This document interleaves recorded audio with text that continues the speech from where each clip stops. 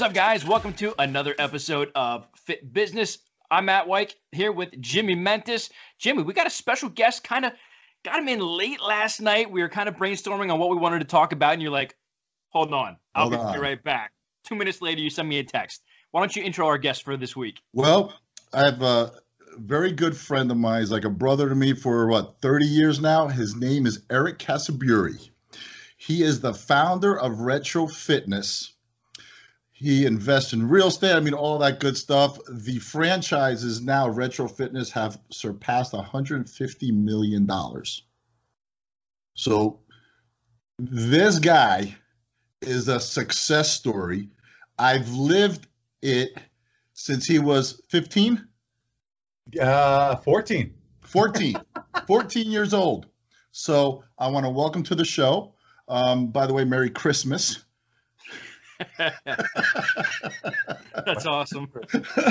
Now you know I'm in the back of a gym. I'm in the back of a gym. That's how you know. Yes, yeah, you are hands-on. Welcome to the show, Eric. I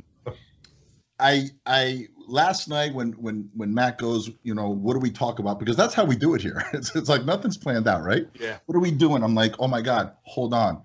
And and thank you for stopping your day, but I got to tell you, man, I love your story. I lived it. And, tell us, I want to go back. Do you mind? Yeah, let's okay. I want to go back. Powerhouse Gym, Freehold, New Jersey. Tell me a little bit about that time. I'll tell you what, that is the true beginning. Like that is the beginning. So to say that you were there in the beginning, you really were. There's not many people that could say that. So it's funny, Jimmy, because you and I met when I was a kid. I was 14 years old. I came to work in that gym as like a floor tech, what we call a floor tech today, right? I came in as I was a urinal cake changer and a locker room cleaner upper, because that's all that the owner, Harry, that we so much love so much would let me do at the time. And when I got there, Matt, for your benefit and the benefit of everyone listening, is Jimmy was managing that gym. Jimmy was he was the pro bodybuilder of the day. Like he was the man in that place. So let's give the kudos there, because I got to give it to him, because Jimmy was like an icon in that place. Like when he was there, it was a show. It really was. But I got a different view of that, right? Because we had a crew of guys, and we talked a little about the dinner over the weekend.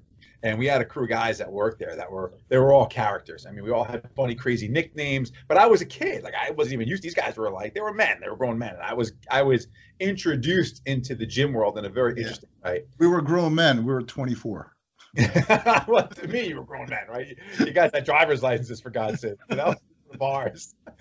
But so it was interesting how I got into the business, but I loved it. And I loved it for the reasons that the culture that was created amongst that group, which I think set the pace for a lot of things that I did later in culture creation for my own staff and in my own gyms when I first opened my own businesses. Because it was the fun that I had that drove me to want to come back there until I learned how to love fitness, because I kind of wanted to work out. I was a big kid. I was playing sports, and I was hitting sand weights in my basement. So when I was able to go to this gym, I was like, wow, I'm training with bodybuilders right here, guys like Jimmy that were in the place, and it was inspiring. So I loved being there for the reason of I wanted to just be around those guys, and then getting a job there let me spend more time there. So it was like feeding my addiction. I loved fitness. I loved working out. And then I got to be around these people and the personalities. And listen, you talk about a gym in Jersey. It says it all in that sentence, but all the personalities and the characters in that place. We probably could have done a reality show back then, and we'd be doing this from Jimmy's jet plane or a yacht somewhere, because it would have been the best. You can't capture that time of the 80s and the 90s and put what went on in there and the clothes they were wearing, the outfits these guys trained in. Very colorful area. But we had a good time. So the moral of that whole point of story of my life there was that was a good time for me to learn a lot about the culture of employees in groups, loving that business and actually caring about what was going on inside those four walls. So back then, a gym was really, it was your second home, but everybody that was there wanted to be there. No one needed to be there. They all wanted to be there. Like that was the culture. Nowadays you have people that come to the gym because they need to be there, right? The doctors send them there. They've got an illness. They got to get, they're diabetic, they're pre-diabetic, whatever it is, heart disease. Those are need to be there. It's the folks that want to be there. It's a different culture. And sometimes when you need to be there, you become a want to be there, right? You become that person because you work out so much, you love it. And once you get that in the gym business, that's kind of cool. And that's what you strive for. So relating it back and fast forwarding, 30 years later. To Bricktown. I want to go to Bricktown. So let's go to Bricktown first. So we'll so hold on a second. So he goes to Arizona College, right? Meets his lovely wife there. They come back to Jersey. Yeah. Right. And he's still involved in the gym business. Like he always never left the gym business, right? Yeah. All right. So we go back to Bricktown. Yeah. So take us first. You there, Jim? Oh, there we are. All right. All right. So take us through that. You go to college, you come back to Jersey, and now we're in Bricktown. Yes, what I was saying was I already stayed connected. So I worked in gyms the whole time. So while we were in college, I was always hustling in the gyms. I was personal training. I got a little bit of sales, did some sales management. So I trained in those gyms all the time, and I stayed employed by the gyms the whole time. So when I got back from college, I had left Arizona State. I came back to Jersey, and I got a call from one of my buddies. And he said, hey, one of the guys who trained with, he was part of that crew that trained at one of our original gyms where we were talking about back in Rio. And he says, this guy's, wants to open a gym. He knows you're into that business. He knows you've worked in a lot of clubs. Do you want to get involved? I said, yeah, I'll take a look. And lo and behold, it was a location down in Brick, New Jersey. And I sat there and I looked at this. I'm like, oh, this kind of looks cool. I didn't know my ass or my elbow about the geography back then. I didn't have demographic software or a real estate director or all, I didn't have. It was kind of like you got there, you hung out in the parking lot, you went and talked to a couple of the merchants from the other stores, the pizzeria guy, the dry cleaner, the bagel shop guy, and you just asked a lot of questions. So then I really got the vibe for it. I really wanted to do that. So I had to come up with the money. The first gym was Brick, New Jersey. So at this point, I'm going to ask you the question: what were you doing for money? So, see, I want to show everybody where you started and where you are now. What were you doing for money as you're looking to open the gym? So I was doing what every other college dropout does for money. They're either working at a landscaping company, they're working at a gym during the day or at night. It was like I was doing whatever I could. And then the one thing I did on the side was I was also working for my father on the weekends too at his store in Staten Island. And when I came to him with this idea, because I'd have 2 nickels to rub together, because the guy says, he goes, all right, you got to come up with 60 grand. We got to come up with 60 each for the down payment for the SBA loan. I was like, oh, okay. I'm like, that was a little bit of a hiccup I wasn't ready for. And then I realized, I'm like, okay, let me go talk to my father, see what direction he can offer me. So I went and I met with Dad. I said, listen, I'm like, I got this opportunity to get involved in the gym business. We got to come up with 60,000. He just looked at me like, kind of like 60,000. What are you getting 60,000 for? You're probably making $8 an hour right now. And I was like, $8.50. So he says to me, he goes, I'll give you half. You got to get the other half from your uncles. He's like, but there's a couple of contingencies. He's like, the first thing is you've got to go and work in this gym. And there was a very successful gym in Staten Island that he would drive by every day on the way back and forth to his business. And he said, no matter what time of day I go there and what time of day it is, that parking lot's always packed. He goes, go work there and see what they're doing. He goes, and then come talk to me.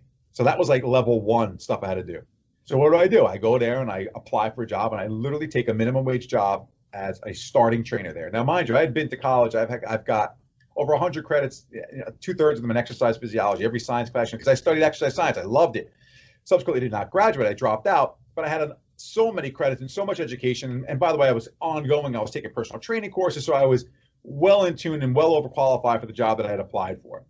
And quickly, they realized the same thing. I went in there, and almost immediately, it was within the first 14 days, I was already they were progressing me into sales manager, then training manager, and I went through all their progressions there. But while I was doing all of that, as I was telling you, Jimmy, at dinner, at lunch, I would bring my Tupperware and I would sit with Grace, who was the bookkeeper, and I would ask her, why do we process credit cards when I do a sale? Why do you use this method? And why do you want us to have this type of agreement? How, the term of the agreement? Right. Why do we EFT? Why do we want checking accounts? I was asking all of these questions because I didn't know the answers to them. And I knew that was kind of some of the stuff that Dad was going to want to hear about. And I had a yellow pad, literally I had a yellow legal notepad, and I would write this stuff down, and I would just flip the page, write the stuff down. Then after the gym would close, whether it was on a Saturday or a Sunday or a Tuesday at midnight, no matter when it was, I would stay and I would train. I would do my second workout. And what would I do? I would walk around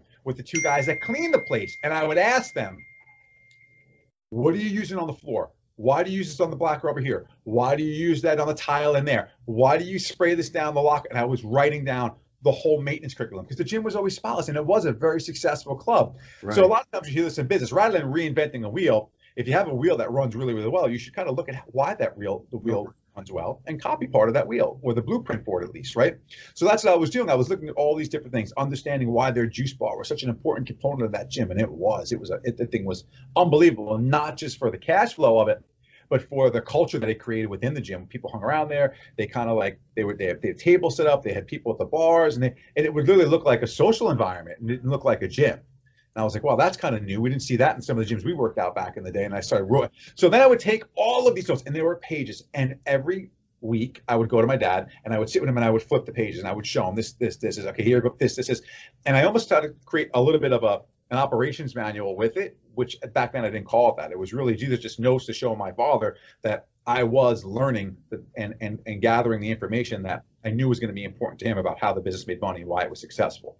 So eventually you show him the paperwork, everything that you've been put together. Your uncle, right, gives some of the money. Your pops gives some of the money. You open Brick. Yep. So they gave us a loan. So two of my uncles. So it's really, I had a loan to three of them, right? So my father and my two uncles split them. Yeah. So I had to write 3 checks every month to those guys. So I cut a deal with them. I think it was a 6% interest rate that I paid these guys. It was a 3-year note. I won't forget the terms because it was so ingrained in my head. And my partner's father gave him his end. So they lent us the money. They took a roll with us. We were able to get the loan. And then, month one, we'd have to start writing the checks for the loans, right? I mean, we got to start making the paybacks. And I always laugh about this, and this is the truest part of this story that you will ever hear that's so accurate, because it is so close and dear to my heart. We would literally sit and open the checkbook and write the checks out of all the mortgages that we do. So we had the SBA loan, which was a pretty big loan. That loan was like, I think, $500,000. I mean, now our gyms, I wish I could build a gym that big for $500,000. I can't. But it was a big, but to me, that was like Mount Everest. That was a huge amount of money because I didn't have that kind of money. But when we first sat down to write the checks, my father, Uncle Buddy, and Uncle Frank, their checks got written first. And my partner's father, check got written first. And the irony part about that is, the truth of the matter is we always said that these guys will show up on our doorstep if we don't pay them. The bank is not going to show up on our doorstep. They're going to make us a little miserable, but they're not going to show up on our doorstep. And we don't know what happens when they do. So we literally would write these. So we write those checks out. And what I would do is, I was telling you, Jimmy, a little personal fact here. I would write my uncles and my father included, a note every month with the check, and I would handwrite the note. I'm sorry, guys. That's okay. Let me put this on. That's okay. I got us connected. So that's okay. That's your uncle. My uncle called. He wants his money. Waiting for his last payment, saying, "Hey, can I get equity now instead of payment?" So I would write these great notes to them, and I was telling Jimmy a story. At one of the parties to that point, my Uncle Frank, we were sitting in my backyard, and we used to have these big family parties at my house. It was my way of celebrating with everybody, and we'd have it wound up being like a weekend-long party. It was supposed to be just Labor Day, but it wound up like I'd be finding cousins in my backyard for like 3 days and 4 days, and I was like, "The hell out already! Come on, we had enough now." So, but one of my uncles said to me, we laughed, and he's looking around the backyard, and he looks at me, and he goes, "I should have taken the equity." Yeah. Because they wanted a straight loan. They wanted to do an interest loan payment, which I was fine. But he probably should have taken a little bit of equity, because it might have been a bit of a bigger payoff at the end of the day. But that was gym number one, right? That was my first gym. It was Brick, New Jersey, and I call that geographically successful, Jimmy. But at that point, did you think about franchising, or it was just like, I'm opening a gym, right? At what point? So then you opened the second one. Well, Jimmy, let's backtrack a little bit. So obviously you work in a gym, and then you open up your own. What was going on in your head that made you say, okay, what do I want to do different? How can I differentiate? Like, what was that moment where you're like, I want to do this because, like, did you see a gap in the local gyms? I mean, I know back in the day, like the Golds, the World, the Powerhouse, they were more of like a hardcore type of gym. And then, when you came out and you started Retro, it kind of revolutionized the way that we picture gyms, in today's age. So was there some type of aha moment that you had that made you say, I can do this differently and be successful? So that happened, Matt, that's a great question. That happened 4 years later, right? 5 years later. So my first gym, no, I didn't have the aha moment yet, but I realized, oh man, there's a huge opportunity in this business. My original gym was open the gym. I differentiate for me then was offering, more personal training and more nutrition services. And there was a company that Jimmy and I saw it go from its birth, from nutrition analysis to Apex to now it's called Dot Fit. We were there that whole time. So we, utilizing those strategies and trying to encompass a person's whole fitness. So that's what I thought was a differentiator, and which it was at that time. But the differentiator changes. It's, in fact, it's changing right now as we speak, right? So what makes you different today was certainly what made you different 10 years ago. And we can say that about probably any industry. But for those that are listening, for their benefit in business, what I realized so Carmelo was born in 2001. So right when my first daughter was born, I started to realize that there was a shift happening. That was a couple of years after I opened my first gym. I opened my first gym in '97. And I started to pay attention to other things beside what I wanted and loved about the gym. I started to think about, what does my customer want? Who is my customer? And then I started to get more educated on demographic data and understanding the consumer. And I started using data from my own system to see who my customer was. I would run age reports. I would run male-female reports. I would run check-in time of day reports, trying to see trends. And there was a ton of them. They were so black and white, and they were simple back then. They were very simple trends. So I took, and the bones of those trends that I used then, I still use today in evaluating how a gym should look and feel and behave. So it was then when I started Retro, which was years later, after I'd opened my second gym, had more data. I was opening my third gym, had more data. And that's when I realized, okay, I have to change. I have to make a substantial change, which is when I deviated from the original path that I had come out of, which was, that old, Powerhouse Gold Worlds, old school gym kind of curriculum that I loved, but that wasn't who the member was at that time. Right. And I can remember in 2004, when I trademarked Retro. In 2005, I converted my first gym. I was so disciplined about it and passionate about it that my original gym we talked about in Brick, I sold that gym because it didn't fit my new model. It didn't fit where the business was going. So I literally sold that gym. Now it's ironic because that gym today is a Retro Fitness because it's since converted. The owners that bought it came to me and wound up buying a franchise from me and converted it. It's a very successful gym in the model that we use today. So, wow. But I was convicted about it. I had such conviction. I said, this model doesn't fit my square footage. It doesn't fit my customer. I'm selling. I couldn't fathom converting it back then. It was easy for me just to open a new box. So you move forward with Retro. Where did Retro, the name, come from?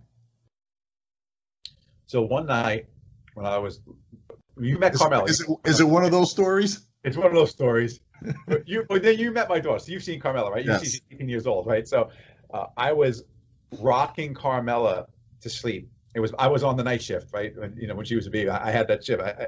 And I'm in there and I got my notepad that we always talk about. You always got to keep a notepad when you're in business. I had my notepad. And I had a couple of reports that I had run. So talking about the demographic stuff we talked about. So I had ran some gender, some age stuff, and I started looking. I said, wow, there was an enormous consistency in the amount of Generation X people I was acquiring. And why was I acquiring so many? The reason for they were referring, the atmosphere I had created, the music I was playing, the color scheme I was using at that gym at the time. I had realized that I had a specific demographic that I was 80+% of my members were coming from. So I said, rather than going, the 80-20, rather than trying to get the other 20% and just trying to appease them, I had this big group that was already saying yes and loving us at a high level. So I started to think about who and what would be attracted to, what name, what type of brand. And I started thinking about Generation X and pop culture, and then the word retro popped into my head. And so I wrote it down and I circled it. And because I was thinking of everything from, if you looked at the original retro fitness gyms, they had like Johnny Rocker bar stools in there, Right, they had the black and white checker floors, and then we went hardcore into the 80s theme stuff as well, because that was the music we were playing. Like you can go into any retro fitness. If I throw on some Motley Crue, you're going to get some people that are going to be very happy, right? I mean, it just happens. And I remember in some of my clubs, my father's gym in Sayreville, the funniest thing, he literally had a cardboard cutout of Ronald Reagan at the front desk. It was like a full size. It was hysterical. But the members loved it because he was iconic in that period. So we themed it pretty well, and we played that really well. And when our mail pieces went out, the original mail piece I did for Retro Fitness said it had a Rubik's Cube. There were three images: a Rubik's Cube, an Atari joystick, and a pair of Vans sneakers on the front. Now, mind you, I don't think at the time I had copyright usage of any of those images. So I also wasn't as big as I am now. So today I probably wouldn't have used that without getting the proper copyright. But then we would just grab an image. But we would send it and we wrote, "Do you remember when?" And then you'd flip it over and it said a gym was affordable. And then we said $19.99 a month. And it was like blowing people away because remember, back then everyone was doing $39 and $49 and even $59 a month in that market, in the suburban New Jersey markets. So we came in at $19. We really changed the culture at the time of what people's expectations were for a gym, because when you walked in, you got a $59 or $69 a month gym. I wasn't giving you crap. You were getting top of the line treadmills from Life Fitness. You were getting top of the line hammer strength equipment. You were getting top of the line. I mean, we equipped the clubs super well for that price point. So it was like instant success. Matt, go ahead, Jim. All right. So the franchise thing, you decide to franchise. How hard was it back then to start a franchise and create that franchise booklet and all that stuff that has to be cookie cuttered throughout? How did you manage that? I think that's one of the things that most people underestimate is the process of what you just said, because you can't franchise something that's not systemized. So the first thing is you have to have a very strong, because I get this question all the time from budding entrepreneurs of all businesses, not just fitness. I want to franchise my brand. I'm like, great, how many units you have? And sometimes they'll say 0. And I just look at them, I'm like, how could you have 0? How could you franchise something you don't even know if it works, or you haven't built once or twice yourself? Before I built any franchise, even when I did the yogurt business, I built 2 yogurt shops. I put my money in, my investors, my partners' money in, and we built those businesses. And then I had something to present. It's difficult to just go and franchise it. It's really hard. And I say it's hard because I think back to the years it took to build what was the operations and the system model. And then franchising is different than running. You might be a great technician of running your gym or running your business, but you may not be a great technician of running other people that run that gym or run that business. And it's like the E-Myth, Michael Gerber's book. It's a great book to read if you haven't read it, and if some of your listeners benefit, they should absolutely pick that book up. It'll give you the understanding of the different hierarchies of types of people and how they behave. So you've got the owner, the manager, and the technician. That's what Michael Gerber talks about in the books. And there are 3 different people with 3 different job descriptions, with 3 different personality types and skill sets. So I was a great operator of the gym business. It didn't mean I was going to be a great franchisor. It so happened that I had the benefit and the blessing of being a good people person. I was able to talk to people very well. I was able to listen very well. So when I got into franchising, communication for me came really easy. And that is the business of franchising. It's really a business of communication, because I have this great thing. It's your brand, it's your baby. And then you're going to hand it to someone. So if I don't communicate how I want you to handle my baby, your expectations might be different. So that's a different business model. Forget about all the legal stuff, all of the expectations, all the obligations. Just that one psychological highway has to be understood how you're going to drive on it together. Right. Did you have to? Well, yeah, you had 2 clubs, right? Before you started franchising. I was just opening the third. The third, right? Okay. So when you decided to franchise, did you have to go back and fix everything, or did you just roll right into, like, again, it's a system. Did you have that system already planned, or you're like, let's franchise and like we gotta go back and fix this and then franchise? So you have to do some things differently to build the model. You have to make it duplicatable. So the system has to be able to be duplicated by others with the same product, process, and people, right? Those 3 important P's that everyone talks about. You hear about the show The Profit, they talk about that all the time, but that's a very true statement. So you've got to be able to have all of those things systemized. Now, it's hard to systemize people, that's the hardest part. The product and the process, we can get down really tight. So we got that down really tight. And then we worked on the people part. How do we train the people? Because that was really important. The who was really important in the model. And so that's what I went back and we worked a lot on. I was very fortunate in the early years. I had some really good people come to me early on that were just really wanted to learn and they wanted to be part of the system.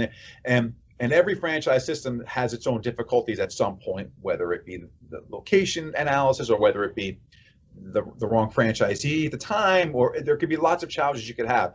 But if you have down a couple of those things like the product and the process, you can solve for so many of the other challenges that'll come up. So that's what I had to go back and work on, Jimmy. We ran a really good gym. My gyms, the reason why I started franchising was because people kept coming to me to want to invest in my gyms because we were milling the money through. I mean, we were more profitable than your average business, let alone your average gym. I had a high level of return. The ROI on my particular gyms was very good because of how I chose to operate them.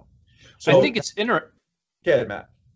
I think it's interesting too. And I mean, for those of you who might know the story of Retro and your own personal story, Eric, is, you know, when you were on Undercover Boss, I mean, you pretty much laid out the systems. And I mean, literally, you know, you had the good and you had the bad. But I mean, those are the struggles that people have on a day-to-day basis when you're running a business. You have people who they live your vision. They were you in the gym back when you first started, and they have that aspiration to, I want to build something. I need to get as much knowledge and, you know, experience as possible. But then, so how do you take that system and just scale it tremendously? I mean, you have what, 150 different locations now in 17 states. I mean, obviously, Jimmy mentioned in the intro, $150 million a year, you know, business. How do you go from 1 to 3 to now 150 with another, what is it, like another 150 in the pipeline that you're looking? Pipe's growing every week. The pipe's growing. So yeah, I mean, Matt, this is a very important, you know, question. When you think about scale and growth, it's at that point it becomes the people you surround yourself with. I mean, there's no business that could run any size larger than 1 or 2 stores. And I remember I got some really good advice early on. I was at a Tony Robbins convention, and I had learned a lot from some of the other leadership people that were there. And one of the things they said is, listen, there's only a certain amount of hours in a week that you could physically work. You cannot create any more. And if you have X amount of businesses, X amount of locations, how many can you really physically go to? How many can you run at this high level? And you sit, you think, and you say, yeah, well, definitely 1. Okay, I can do 2. I can run 2 gyms, and I did. I got to my 3rd gym, and it started to say, I'm either going to get divorced or I'm not going to be able to have my kids. Like, you start to realize that, what are you doing and for what reason? You have to realize there has to be another level that you have to start considering. And that's when you have to realize you need more people, and that's delegating. That's the entrepreneur's dilemma, is that letting go, that delegation. So being tried and true as a type A entrepreneur, I had a very difficult time learning that. I was lucky enough and benefited enough from some of the people that I surrounded myself with that I learned early to start delegating to qualified people that could do things there's people that were doing things much better than I was that worked for me, and they were awesome. You know, one of my top VPs, he was with me from the beginning. He was an excellent executor at the day-to-day operations in those gyms, better than anyone I've ever seen to this day. And he still does it at the highest level. And now he trains people to do that, but there's no one better than him. He was better than me at doing that stuff. So it was nice to be able to take that 40 hours of work and give it to someone else. Because it was 40 hours, maybe 50. And if you're really good, it's probably 60. So it's that infatuation with the business that makes you realize you need to have other people with you. So I started to scale who was with me. When I first started Retro, there was only 3 of us. There was my assistant and this guy I just told you about. And then as I grew, we had to grow that team. Because I wanted to get better. I wanted to be able to, you say, you know, at what point do you realize you could scale? Because in the beginning, I didn't think about scaling like that. I'll have 2, 3 gyms. I'll make a ton of money. It'll be great for me, great for my family, and I'm good. And I was. But I realized that I really wanted to spread what we were doing. And I really wanted to give other people the opportunity to live the lifestyle that I was living. So it wasn't really about me anymore because I had already made my money. I had a ton of money. I had a lot of money in the bank. We had a great house. I had beautiful kids, beautiful wife. I was good. I could punch my clock and just keep doing what I'm doing and ride out to the sunset 20 years and call it a day. But that wasn't what I was about. I love this business so much. And I don't only love fitness, I love watching other entrepreneurs become really successful. And when they're not, it actually, I was telling Jimmy this, it really personally affects me because not every location works out and not every person's right to do this and they get involved and it doesn't work out. And that actually personally affects me. It just does. It just bothers me because I want to put everything in for you because I want you to see and reap the rewards that I know you can, that I've witnessed and that I've been part of. So getting started early on, my reason for why I scaled was completely different from the reason why I started. And that's why you start a franchise. If you start a franchise just to make more money for yourself, that's a problematic foundation. Because franchising is about networking and other people growing. Because you're growing other entrepreneurs. You are literally creating, educating, teaching, call it whatever, mentoring. Use the words you want. Fill in the gap. Another human being for their benefit, and you're being compensated for your time doing it. When you look at it that way, it changes things. So with all these franchises that you have, meanwhile, I want to state that you have stepped down from the CEO position, correct? Yes. And you're riding out to the sunset? You're riding off to the sunset? Not so fast, big fella. As a matter of fact, for those who are listening, he is in the office of the Retro Fitness. Can you tell me your location? Yeah, I'm in Apopka. Yeah, it's in Apopka Retro Fitness, and he's he is hands on, man. This guy does not stop. And whenever we talk on the phone, he goes, "You know what, Mentis? You're just like me." I'm like, "Don't put me in that category." He goes, "No, you're just like me." And I'm like, "No." And you know what? He won't stop. He's inspiring is what it is. Yes. I mean, the fact that, before we even started, I said this to you, Eric, that I see so many entrepreneurs who they make their money, and you kind of alluded to it, a little bit ago. They make their money and they walk away, or they make their money and they put people in positions where they're at the beach every day, all day, not worrying about their business, and they let other people run it. You're literally still in the trenches. I mean, from day one to now, from nothing to the millions and everything in between, you've stuck with it, your blood, sweat, and the grind and the hustle. For anyone who's listening to this, you can't help but be inspired by that. I mean, it's the reason I built my business. It's the reason Jimmy built his business, because you have that passion for something and you just keep going because you wake up excited to, and I don't want to put words in your mouth. I mean, and say that you get excited every morning you wake up to go into work, but you have that passion. It's what gets you out of bed to make you want to go do it. Here's the thing. He's got that fight. Yeah. Okay? See, you can wake up and say, you know what? I don't freaking do this no more. I'm sure he's had them. I've had them, but you have a fight in you. And that fight, when you start something, you have to, you have to find a way. And that way, and those people who have that, I have to find a way, it just bleeds into other avenues, and I can say that with BeautyFit. I've had other business owners and stuff like that, but obviously we see how BeautyFit grown in the last 10 years, right? From one product. I could stop at 5, right? How many companies have done, 100 million with 5 products? How many companies have done 100 million with 1 product? But it's that fight. It's like, let me see, and open doors, and you open doors. It's not the business, it's the person behind the business. And it goes beyond you, and that's what it is. I always found, and I see it with myself and others like you guys, it has to go beyond the 4 walls of your own universe, and that's really what it is for me. I have family members that are owners of Retro Fitness. I have cousins, brothers, father, best friends that are in that system, and many people that have become like family to me that are in that system. So even though I've got a really strong, great guy running the day-to-day, I still, I'm still obviously a huge owner of Retro Fitness. I have my equity stake and I'm on the board. I just know that there's other things I need to be doing to continue doing what I'm passionate about. And I'm passionate about a couple of things, right? I'm passionate about health and wellness. We know that. I'm passionate about people being their best them.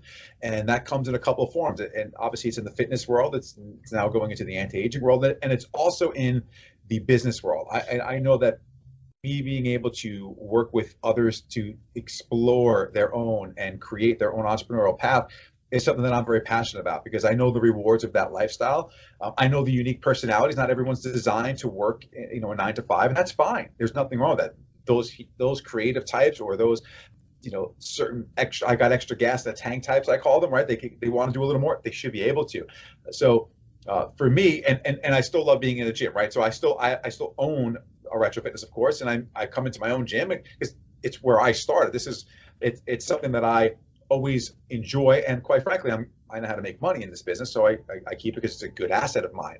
But I also love the clanking of the weights. I love being able to go out there, and the reason why you built the pit gym, you just love that environment. I love having I got a lot of offices. Not all of them are as nice as this with a Christmas tree in it, but I enjoy coming to this office when I visit here. It's a great place for me to stop. But the reason I do it, your why is it becomes much bigger, and it changes, it evolves. And as mine has changed and evolved, it's allowed, and Retro Fitness has allowed me these different pathways for me to go down and start doing some of this other, exploring some of these other entrepreneurial experiences that I want to do. But like I said, Jimmy, I can't go and lay on a beach. I'm fair skinned. I certainly suck at golf, so I'm not going to go do that. And I can't fish, even though I like to say I do. I don't. So for me, my golf, my fish, my beach is the gym, is right. The business, is being involved in entrepreneurship, is looking for the next answer, because you want to help those people, because you get questions all the time, and then you see these certain products and you think to yourself, I could probably do that a little bit better than it's being done. Right. It's not ego. I swear it's not ego. It's not your ego. You really want to. You want your customer. You want the person that you're sending out that box of products to say, try this one now. Well, I have, and I do. So now, Eric, here's a question for you. Have you always had, and Jimmy, I don't know why we've never asked other people this question, but Eric, have you always had like that entrepreneurial drive, that entrepreneurial spirit, or was it kind of like, I'm going to dip my toes into owning a gym, and from there you kind of got the bug of, okay, cool, I have all of these ideas, and rather than working for someone, I'm working towards something, meaning building, your business. So was there a period where you always just had the idea like, hey, I want to do my own thing, I want to build a business? Or was it just kind of one of those things that you eased your way into, and then all of a sudden you were just like taking over? I think 100% I've always been an entrepreneur. I've never had the idea of going and working for a big, and I'd be recruited as I was scaling my own business early on. The interesting thing about the gym business is you have members that do everything. So I would constantly have my own members that were very successful people in corporate America doing some really great things out there that would say, hey, Eric, do you want to come work with us? You want to? And I was like, yeah, no. Like it was never even a thought. And it was like security, and it was benefits, and it was I was like, yeah, no. Now, my wife, maybe Kim, probably would have hoped I might have said yes one of those days, because everybody hears and thinks it's all this. It's really this going up, and it's great, but it's not straight up. Nothing is straight up, including my own success. But the answer to your question, the simple answer is no. I've never considered ever a day that I would do that. It just wasn't in my DNA, and there's nothing wrong with that, but it just wasn't for me, because I don't work well in that environment. It's not a strength for me. It's a weakness. Hey, Undercover Boss. I mean, even personally, I've never asked you this. I don't know why. How did obviously there's marketing behind it, right? But how did it all come about, and how comfortable or uncomfortable did you feel? Because did you walk that fine line, or were you really you? I mean, can you? That was much harder than people think. Like, was it fun? It was fun after. There was not a minute of fun during. Like, people, that was heartache for 10 straight days for me. Like, it really was not a good experience from Eric Casaburi's side, from my perspective. Mm-hmm. It was a great experience for the business. It was a great experience for the people that watched on TV, of course. It was a great experience after, when we could talk about it and I could laugh about some of the things that happened. But it came about because my PR firm called me up and they said, hey, the producers had seen me on a couple of shows. I think I was on MSNBC. I was on Fox a couple of times, Fox Business. I've done the circuit on a lot of the big TV station news shows. And they said, listen, we've done a lot of food concepts in Undercover Boss. If you notice, if you look back at the traditional season, it was a lot of restaurant concepts. Right. They said, we want to do something different. And we saw this guy, and they found out that I was a client of this PR firm at the time, that Retro was at the time. And so they called me and they said, hey, I remember it was right before Valentine's Day, because it was in February. And the producer, so they connect with the producer, and then Chris Carlson, the executive producer, calls me up and he says, we're excited. We think you're going to be on season 5, which was the next season. And I kind of thought I had, a little bit of time to think about it. So not same day, we're leaving my cousin's house, my cousin Andre and Leo's. We're literally leaving the house, going back to my house, and the phone rings again. And I'm in the car, and I'm like, and Kim's sitting next to me, and I'm like, yeah, it was California number again. I'm like, I just talked to this guy. He's like, okay, we got to change your plans. He's like, you're going to be in season 4. He's like, you got to be ready next month. We're going to start filming in March. And I was looking at the phone. He goes, oh, and stop shaving. And he hung up on me. Like, I looked at him like, that was the craziest freaking call I've ever had in my life. This guy, I didn't even have the paper. This guy's like, stop shaving. I'm like, and we did. I think we started filming March 10th. I think that date 6 months. It was less than a month, because it was. I think it was Valentine's Day, where we were at my cousin's for dinner. And so it came at me like 100 miles an hour. And so I didn't have a lot of time to think. And that's probably better, because had I had too much time to think, I probably would have been like, I don't know, this is, and I was, what, it's going to be great for the business. My attorneys ran through all the paperwork, and next thing I know, it was like a carnival. Like the carnival showed up at my house, and it is a carnival. Like the crazy thing about that, that production's amazing how they do that. Because they're putting on a ruse, right? And it's very, very genuine how they do everything. It's authentic. But it takes a lot of people. So there's a cavalry of these trucks and RVs with all this equipment in it. And you just travel from place to place. It's like a carnival. As I said to Kim, I'm like, this is the only thing I can tell you, it's like being in a carnival. And you're staying in these weird, seedy, hotel motels. And I was way out of my comfort zone. It was awkward. This experience was just really odd. It was like a bad, long nightmare. But for the benefit of, while I was doing it, though, I really got into it, because I was in the gym, and I love being in the gym. And right. The hardest part for me was not saying my name, right? Because I'm so used to, being in sales, it's just it's eye contact, and you say your name, and you learn their name, and like having to do that. That was the hard part about that. But it came about in a very interesting way. They called us, and I was willing to do it.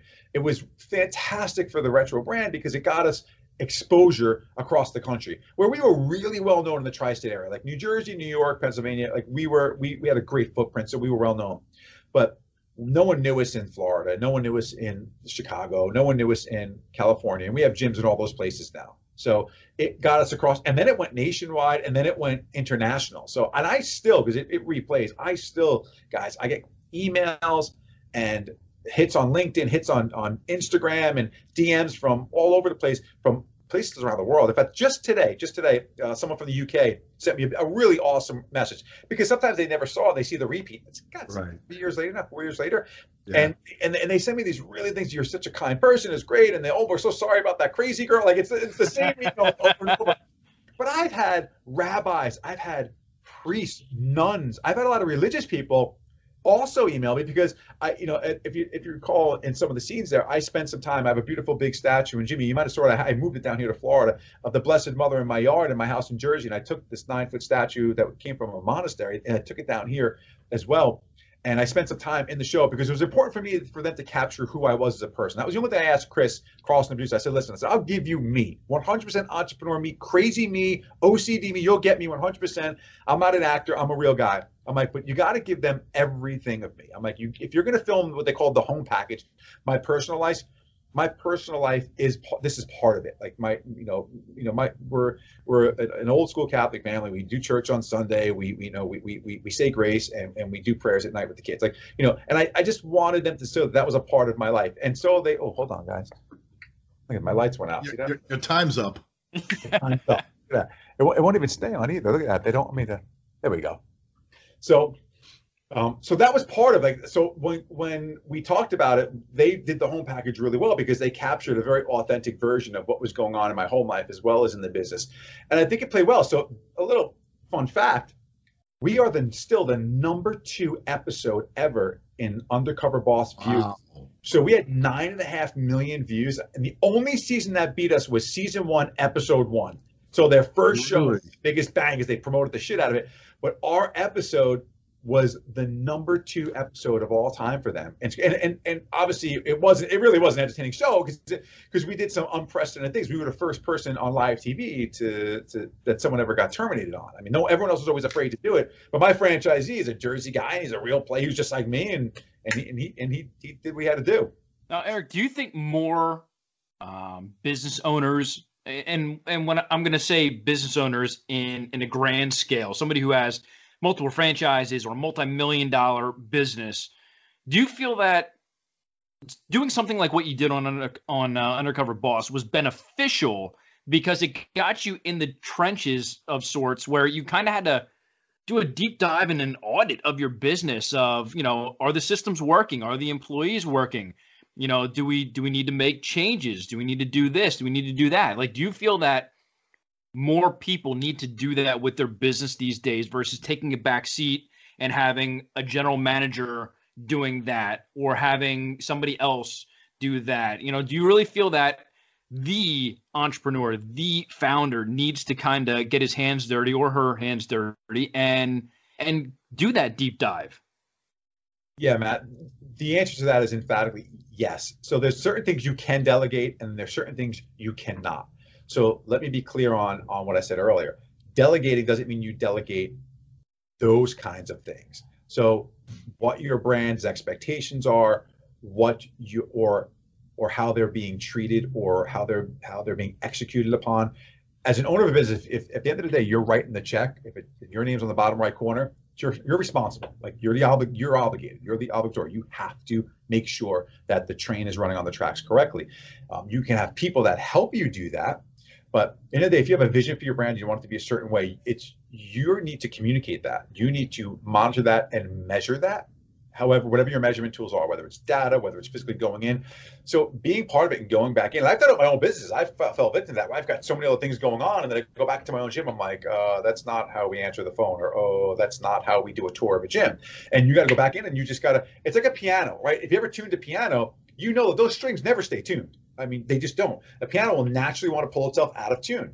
So you have to come back in and tune the piano, get everything aligned again. Right. And it happens everywhere because even your best manager, sometimes they just get a little lazy, or they get maybe comfortable, and comfort isn't where you want your manager all the time. You want them to be excited and be moving and be progressing. So complacency is a problem, and complacency could be a problem for your business in your vision. So you may have done great, and then you just start leveling off here, but no, you still want to do this, right? So you've got to get rid of complacency. How do you do that? You've got to get in there and start measuring things and looking at things. So doing Undercover Boss was a physical experience of that. I got to go in there and really see that, and I was like, wow, we learned. I've got a tremendous amount of takeaways from that. Some of the stuff that never came on TV. Oh my God, Jimmy, tons.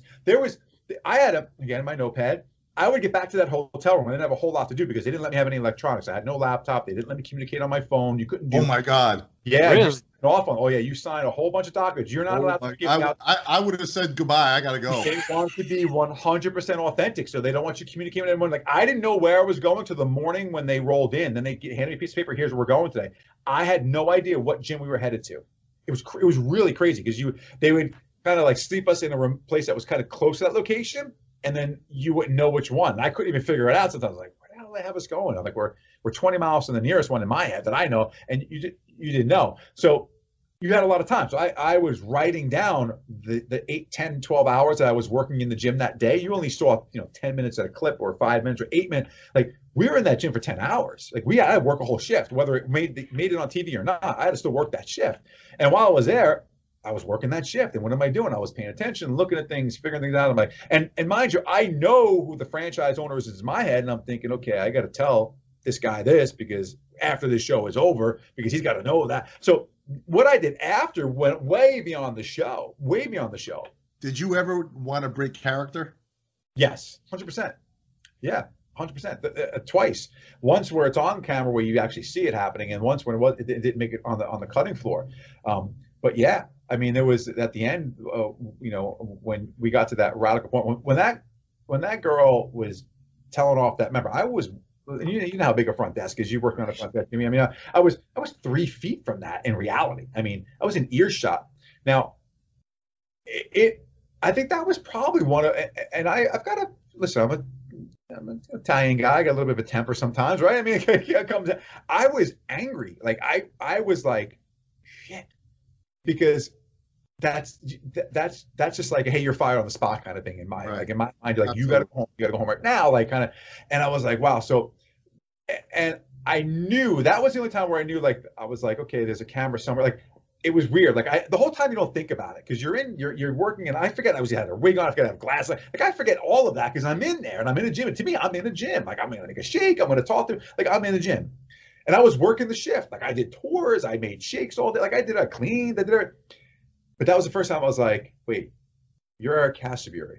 You're not this fucking guy Barry. Like it was like in my head, I was like, whoa, I had to stop. But then I was like, okay, bigger picture thing. Well, this will get addressed, and I didn't take my path to the end. I took a different path to the end. But we still got.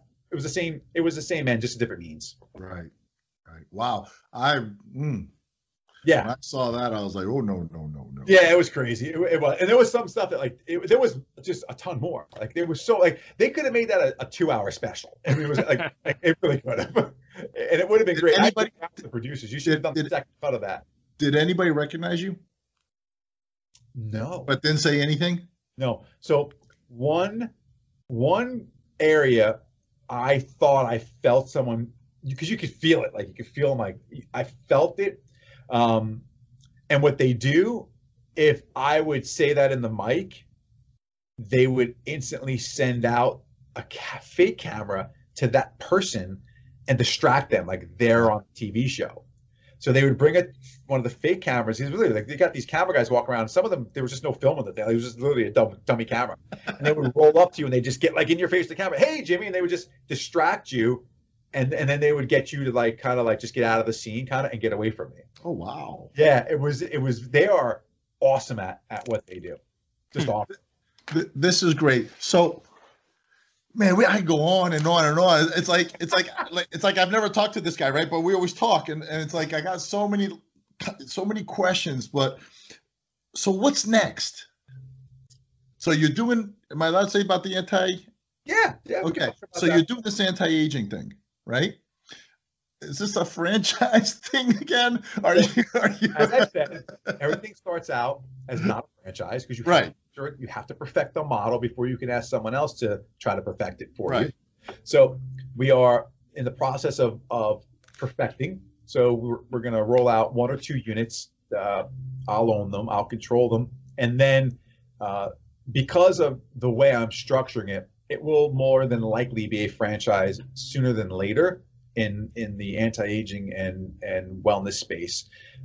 It's like a revision of what it's like a conversion of med spa and medical and aesthetics, of course. And it kind of it's merging in a place where, being in the fitness community for so long, we've realized that our gym members should be or is working out and then should be doing a lot of other things at home, because we always talk about the other 23 hours, like what goes on outside the 4 walls of the gym. And that's really where all the magic happens, from recovery to proper nutrition to all these things. And I've always been an advocate of, living your best life. But I more so started focusing in on, I guess, because, a pop, we were talking about our parents and focusing on my dad.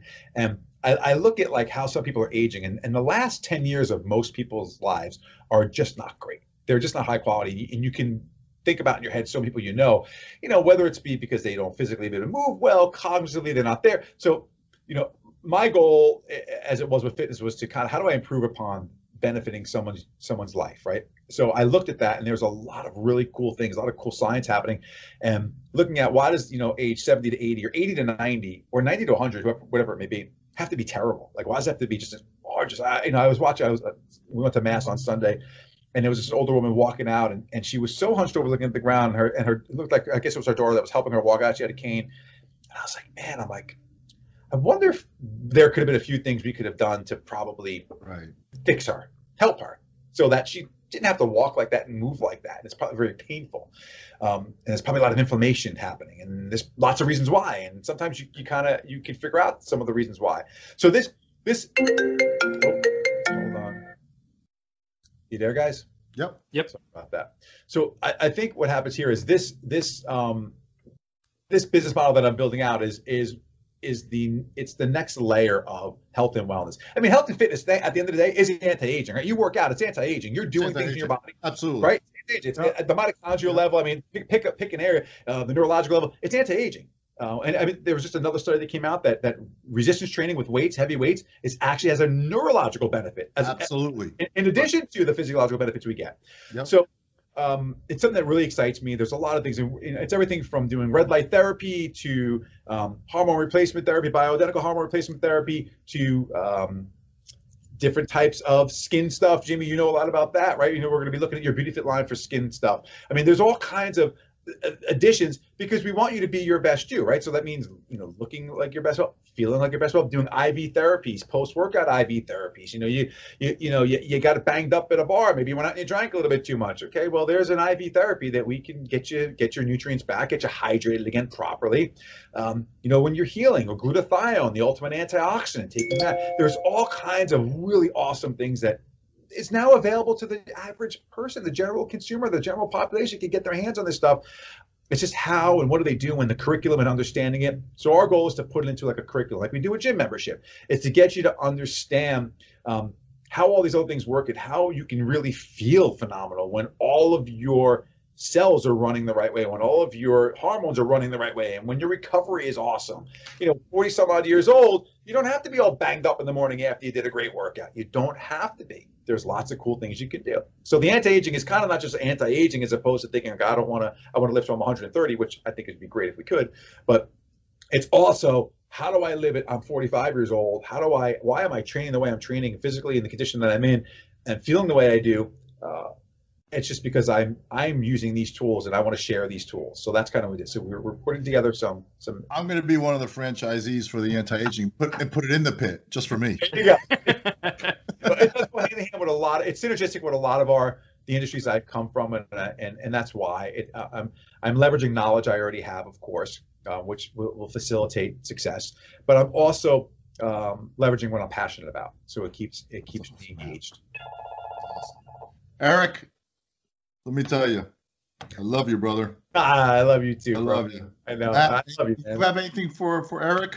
I have nothing. I enjoyed the time. There was a ton of value. I feel that not only myself, but I think everybody who's either watching or listening on whatever platform that they're on is just going to love this interview.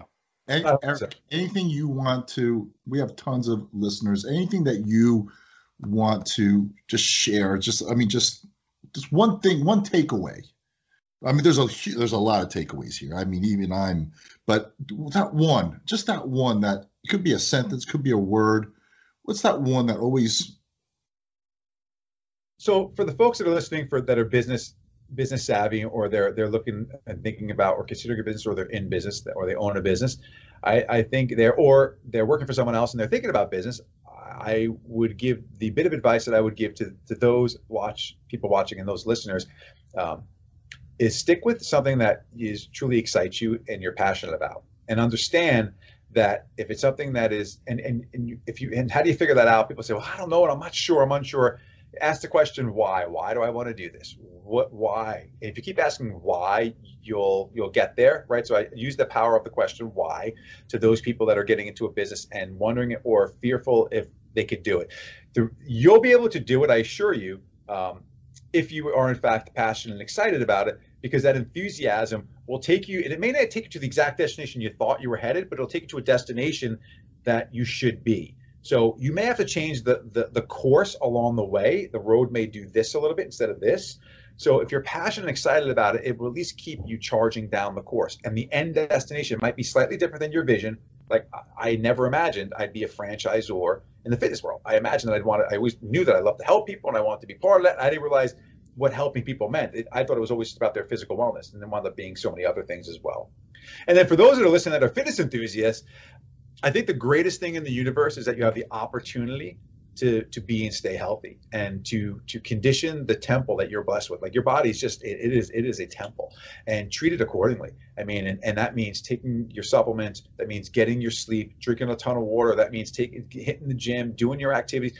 All of that is to maintain what you are blessed to have if you're able to get physically active in any capacity, I mean, I've seen some of my best members and phenomenal athletes are in wheelchairs, and they get after it. If you're able to get after it in any capacity, you are truly blessed because you can take care of what you have, whatever it is, whatever shape, size, male, female, I don't care. Whatever it is that you are gifted with, you got to maintain and manage that. It's your obligation to do that. And there you have it, ladies and gentlemen, from Mr. Eric Casaburi, the founder of Retro Fitness. Thanks, guys. It was my Thank pleasure. you. Love you, man. Peace.